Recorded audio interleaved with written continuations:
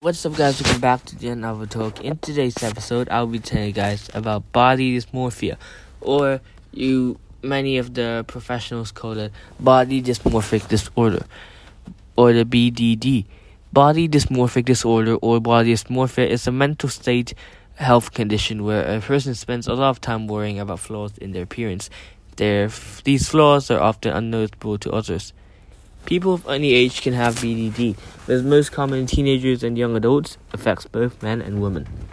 Having BDD does not mean you're vain or self-obsessed. It can be very upsetting and have a very big impact on your life, because I have body dysmorphia.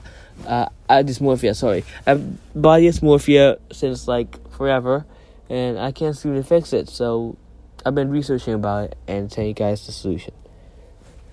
You might have BDD if you worry a lot about a specific area of your body. Spend a lot of time comparing your looks with other people. Look at yourself in mirrors a lot or avoid mirrors altogether. Go to a lot of effort to conceal flaws. For example, by spending a long time combing your hair, applying makeup, or choosing clothes. Pick at your skin to make it smooth. BDD can seriously affect your daily life, including your work, social life, and relationship. BDD can also lead to depression, self-harm, and even thoughts of suicide. You should see a GP if you think you might have BDD. They'll probably ask a number of questions about your symptoms and how they affect your life. They may also ask if you have any thoughts about harming yourself. You may be treated by a GP, or they may refer you to a mental health specialist for further assessment and treatment. It can be very difficult to seek help for BDD, but it's important to remember that you have nothing to feel ashamed or embarrassed about. Getting help is important because your symptoms probably will not go away without treatment and may get worse. You can also refer yourself directly to an NHS psychological therapy service without a referral from a GP. Treatments for body dysmorphic disorder. The symptoms of BDD can get better with treatment. If your symptoms are relatively mild, you should be referred for a type of talking therapy called cognitive behavioral therapy, which you have either on your own or in a group. If you have moderate symptoms, you should be offered either CBT or a type of antidepressant medicine called a selective serotonin reuptake inhibitor. If your symptoms are more severe or other treatments do not work, you should be offered CBT together with an SSRI.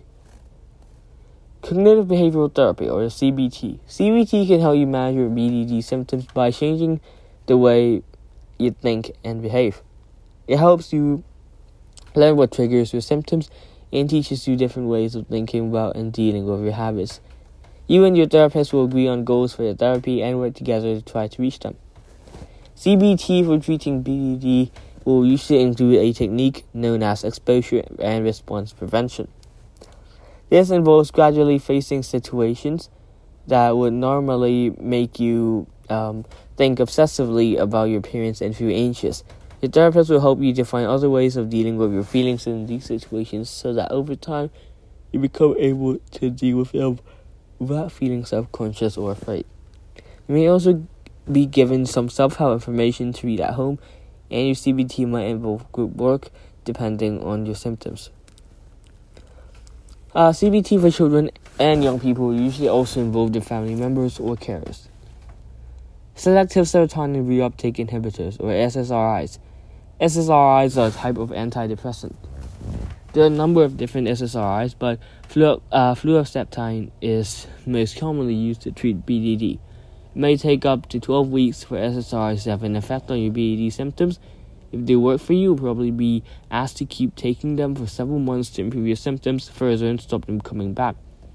There are some common side effects of taking SSRIs, but these will often pass within a few weeks. Your doctor will keep a close eye on you over the first few weeks. It's important to tell them if you're feeling particularly anxious or emotional, or having thoughts of harming yourself. If you do not have symptoms for 6 to 12 months, you'll probably be taking off SSRIs. This will be done by slowly reducing your dose over time to help make sure your symptoms do not come back, and to avoid any side effects of coming off the drug, such as anxiety. Adults younger than 30 will need to be carefully monitored when taking SSRIs, as they may have a higher chance of developing suicidal thoughts or trying to hurt themselves in the early stages of treatment. Children and young people may be offered SSRI if they're having very severe symptoms of BDD. Medicine should only be suggested after they have seen a psychiatrist and offered therapy. Further treatment.